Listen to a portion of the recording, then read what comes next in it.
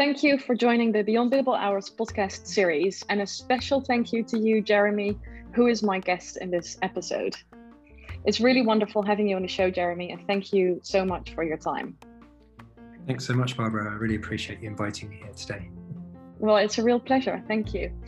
So I'm speaking with Jeremy today as he is the CEO and founder of Jameson Legal, which is an award-winning legal recruitment company and legal tech consultancy. And he will share some interesting insights from a recruitment point of view, recruiting for roles in the legal sector, from junior to more senior lawyers and partners, and the expectations that firms have whilst looking for suitable candidates. So I believe that's really sort of like, in a nutshell, obviously, your expertise, if I may say so, Jeremy. Yes, absolutely. So I was previously a lawyer many years ago, but I've been in legal recruitment now for, I think, 17 years. So I'm long in the tooth, and my experience has been placing lawyers from very junior positions into very senior positions. And also now, obviously, we have a very large team working across different sectors of the legal market. So I've seen quite a few placements in my time and met with a lot of candidates and clients in my time. So hopefully I can be of some help. I'm very sure that you will be. So right, I'm just going to fire some questions at you, if that's okay. The first one would be sort of like, next to technical legal skills, what would you say are skills that law firms look at when they recruit junior lawyers? Okay, I mean, I think that the number of skills required of lawyers these days is ever increasing. In addition to strong technical capabilities, which are in some ways taken as read for candidates that have some experience in the profession, there are some key qualities and skills which law firms, but also in-house teams, want their lawyers to build upon. So I would say some of those skills would include technical capabilities for legal technology. So this is a growing area of necessity for lawyers to get to grips, at least with the basics of the legal technology solutions that are available. And it's quite a difficult proposition, both from the perspective of the employer and the junior lawyers coming into the profession, because there's no real standardization of technology. So there's an expectation that I think lawyers will have an understanding broadly of the types of tech they will be using and then do end up using in the law firm or the environment they move into. And have a sort of an understanding of the reasons behind the technology, and to become, I think, as efficient and capable with it as they can. One of those skills as well definitely would be efficiency. So making the most of your time as a lawyer, whether that is on legal work itself or on business development or additional skills training. Law firms want their lawyers to be very efficient and capable, so that they make the best use of their time, both at work and when they're working sort of from home. I would say that leads on to sort of your business development skills are another key factor that are required by lawyers these days. So previously, I'm of the generation when lawyers were described in one of three ways: finders, minders, or grinders, they used to be called. And those that were the finders were the rainmakers, and their job essentially was bringing the work in. There were minders who would manage the matters and the teams, and then there were the grinders doing the work. So lawyers could generally find their spot within the legal profession, and there wasn't an expectation that you had to be multifaceted. But now I think that has changed dramatically, and previously there was a situation where lawyers were expected to be working incredibly hard, not ask questions, not have too much involvement with clients, and then suddenly become capable of bringing clients in.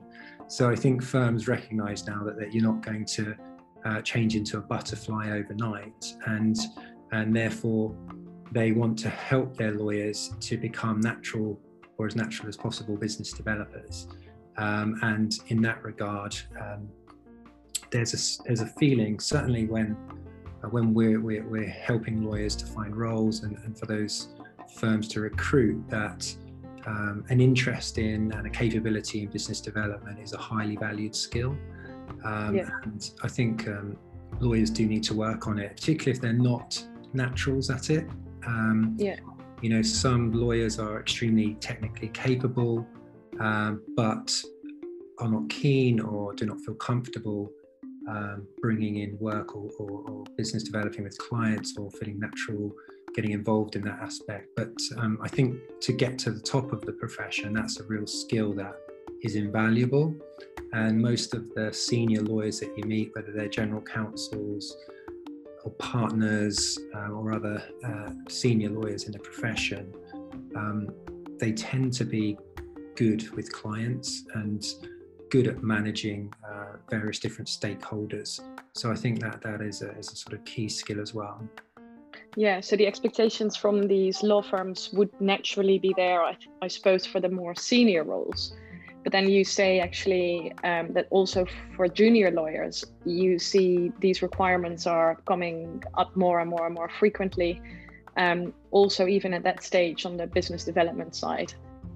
Yeah, definitely, because I think that there's a feeling that the way the economic markets have changed, that more junior lawyers can interact with clients at a much more junior level. So, you know, historically with big law firms, they might be dealing with giant corporations, and so it's the partners dealing with the C-level executives or what have you to get the instructions. But now with the rise, particularly of technology clients, you could be in a pub or going to watch an event, and you'll be interacting with a much younger executive base who might have legal work, have very fast growing companies, and so law firms want to ensure that their lawyers have their ear to the ground, are circulating in those areas where they might win business that could end up being big for them. And I think law firms have become a lot more sophisticated and savvy in terms of reaching out to clients at an earlier stage, or trying to foster clients at an earlier stage by offering their services perhaps to startups, or getting involved in groups that will allow them access to clients, at a more junior sort of level, but which might grow very quickly. Yeah, of course. Yeah, that's really interesting. So do you feel that the more senior roles are the more likely it is that law firms require lawyers to bring in a client base or a book of work, if you call it that? I appreciate that BD skills need to be there, but it doesn't mean that people already have that sort of like client base, right? But do you feel that's more and more of a requirement from law firms for the senior lawyer? I would, and there's been a massive change, I'd say, since the global financial crisis, around about 2008, 2009. Prior to that, there was a lot less due diligence done on partners coming in laterally to a firm, and that obviously led to situations where a lot of people were hired, didn't bring the work, and law firms faced losses. And because firms needed to be very cautious with their finances during and after the financial crisis, they brought in a lot more requirements for detail from lawyers coming laterally. So the lateral partner questionnaires became common to every firm, and they got bigger and bigger. There were more processes, more interviews taking place, and more of an expectation that lawyers coming in would be very open with their billings, with their client bases, and firms would take references from clients, etc. So that being said, it would be very hard now for somebody to move firms at a partner level, unless there was a specific role where perhaps somebody left, they needed somebody to come into a warm desk, which is very rare. But in most cases, lawyers moving laterally would be expected to have a solid book of business, a track record, be open about their billings, be open about the contacts at the firms who might be moving with them. And with all that due diligence being done and reference taking being done, it's a lot harder for, I guess, someone without those capabilities to get into a firm. There's no guarantees, but it makes it a lot more likely that someone is credible, has those skills, has that book of business, and will bring it with them. So of course. It can actually be quite hard for lawyers, particularly coming from Magic Circle firms or the larger firms, which are very institutionalized, because they don't get the same level of client interaction, or it's very unlikely that they are able to move clients with them to other firms. So that in a way can make it difficult for lawyers from those firms to move as much as lawyers that work with clients that are more portable. So this is a very good sort of like leeway into my next question, which would be, obviously, I mean, the requirements are clear, and that there is a certain value, I suppose, they need to bring when it comes to their client base and the matters they could potentially bring along, and looking at the types of clients, etc. So there is a clear sort of like, and you've mentioned the questionnaire. But then again, as you just said, there might be lawyers who reach that level, right? They want to grow into a more senior role, or they want to go for partnership, maybe elsewhere, like with a different firm. But then what do they need to do if they don't have that client base? Like, what would your advice be? Can they still move, or should they wait and try to build that in a couple of years? Because we all know it's not going to happen overnight. It takes a long time. So can they catch up in time, you think? It puts them at a bit of a disadvantage if they feel that they don't have clients that are likely to instruct them if they move to another firm. There are certain things you can definitely do. For example, if you're working with a particular client, and that is a very large client, and they have a panel, then obviously you can look at the other panel members, and firms might be interested to hire you because you can bolster the panel situation that they already have.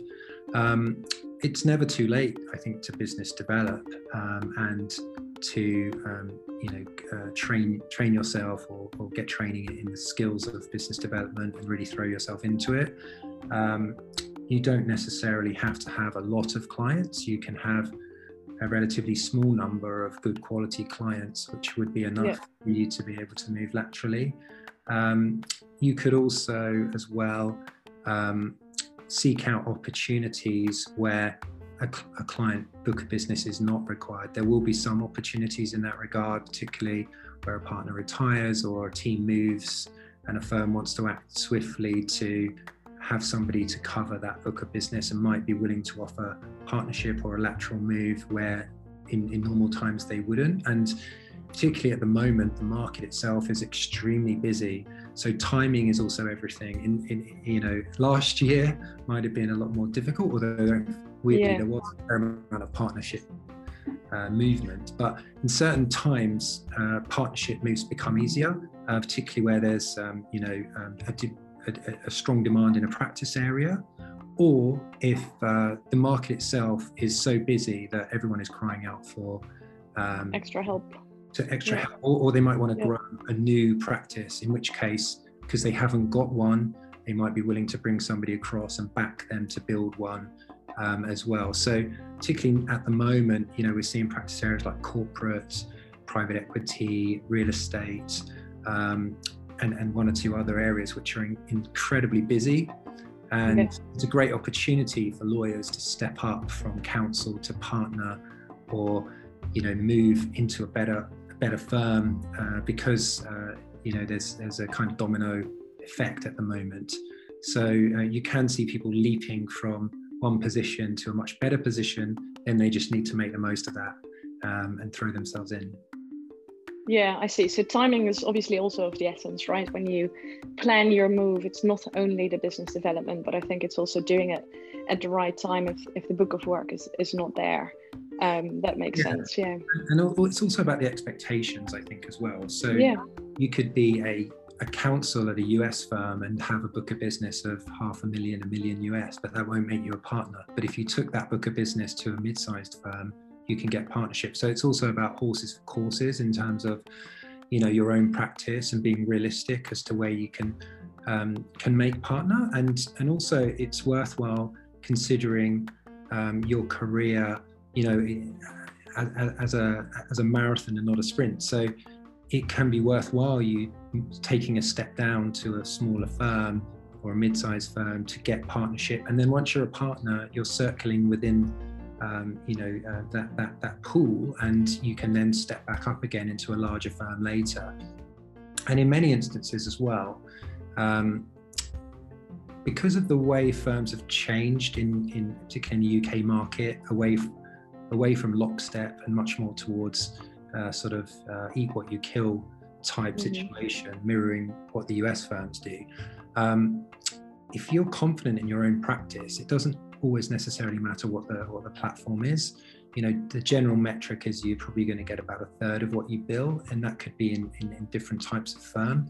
And so some people might prefer to be in a firm where they have less expectation, but they're still going to get a third of what they bill, rather than being in a very big firm where your expectations are very high and you've got a lot of pressure every year. And in addition to that, you know, we have seen the likes of Keystone and other platforms which are willing to offer partners a much greater percentage of what they bill. So in those instances, you can have quite a small book but still take home a really good salary of about 70% of what you bill. So it's about finding a platform, I think, that you're comfortable with, but recognizing that different platforms have different positives for your practice. So some will feed you work, others you'll have to do a lot more work yourself to bring the work in, and sort of recognizing what the metrics are of the platform can really help or hinder you as a partner. Lots of different options. I didn't even think about that myself, but this is really insightful. You know, I mean, this is really good, because I'm sure that you know, lots of sort of like mid senior level, I would say, would be wondering like the next step, but you know, oh dear, I didn't do my business development properly, or maybe, you know, for some it isn't really you know, something they're very good at, they're very comfortable with, as you said, but there's still lots of options. It's really good to hear.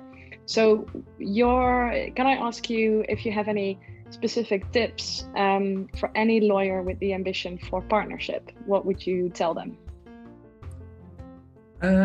I would. I was never a partner myself, so you'll have to take this with a pinch of salt. From what I've seen, firstly, if you really want to decide if you want to be a partner, so it's not, I wouldn't say it's taken as a given now that all lawyers want to be partners. The good thing is that nowadays there are opportunities for people that don't want to be partners. It's not an up and out type system. And lawyers have a lot more opportunities, as we've talked about, whether that's being on a flexible platform, or whether that's going in-house, or whether that's working in a counsel position within a firm. You know, there are lots of ways to be comfortable in the type of role that you want to be in. But if you really do want to be a partner, you really have to sort of plan early, I think, and really work on your skill set from day one. And because it is a very competitive marketplace for partners. First of all, you're competing with your peers. You've also got to look at whether the firm itself wants to grow, whether there are opportunities above you, and you've got to plan and be quite strategic about getting to partner. So you've got to differentiate yourself from others in your firm at the same level. So that means in terms of the work you do, in terms of the commitment to the firm, in terms of what added value you can bring. And you can bring added value in a number of different ways. You could bring it in terms of being a good business developer. You could bring it in terms of being someone that is very good at training junior lawyers, for example, another skill set that partners need. And you can do it in terms of acting as a partner, in the way you present yourself, in the way you carry yourself, aiming for the job you want rather than the job you're in. So I think that lawyers nowadays, they need to work on their own skills. They can't necessarily always rely on the firm to give them the skills that they need. So pushing the boundaries in terms of looking at the areas of skill that you will need as a partner, but also looking at areas where you're not so strong and working on them. And that may mean you have to do that outside of a work environment. And again, sort of just being strategic about where you can make partner. So you can find lawyers that get lulled into a sense of financial security, let's say. So if you're in a US firm, you're a counsel, you're earning a lot of money, and you're feeling there are partner opportunities out there, but I won't take one because I'm going to take a hit on my salary. So you have to sometimes take a sacrifice to get to partnership. Otherwise, you're going to really have to push on and hit the metrics required of the firm that you're in. So again, I would say that, look around at the opportunities, reach out to different recruiters, be made aware of the roles when you want to know about them, be aware of the market, and don't be afraid, I think, to leap to the right opportunity in another firm, even if it's a partner track position, because again, I've seen candidates who are fearful of moving to a partner track position because they fear that they won't be able to meet the requirements of that role to step up to partner, or they feel that the firm is not being honest, that there isn't a partnership available to them after a couple of years. But generally, my experience has been that with firms that promise a track to partnership and they give you metrics that you need to hit, even if there's no 100% guarantee, usually you'll get that partnership, because otherwise you'll move on and they'll lose all that investment in you. So I do think that fortune sometimes favors the brave to do that, but can be easier said than done, of course.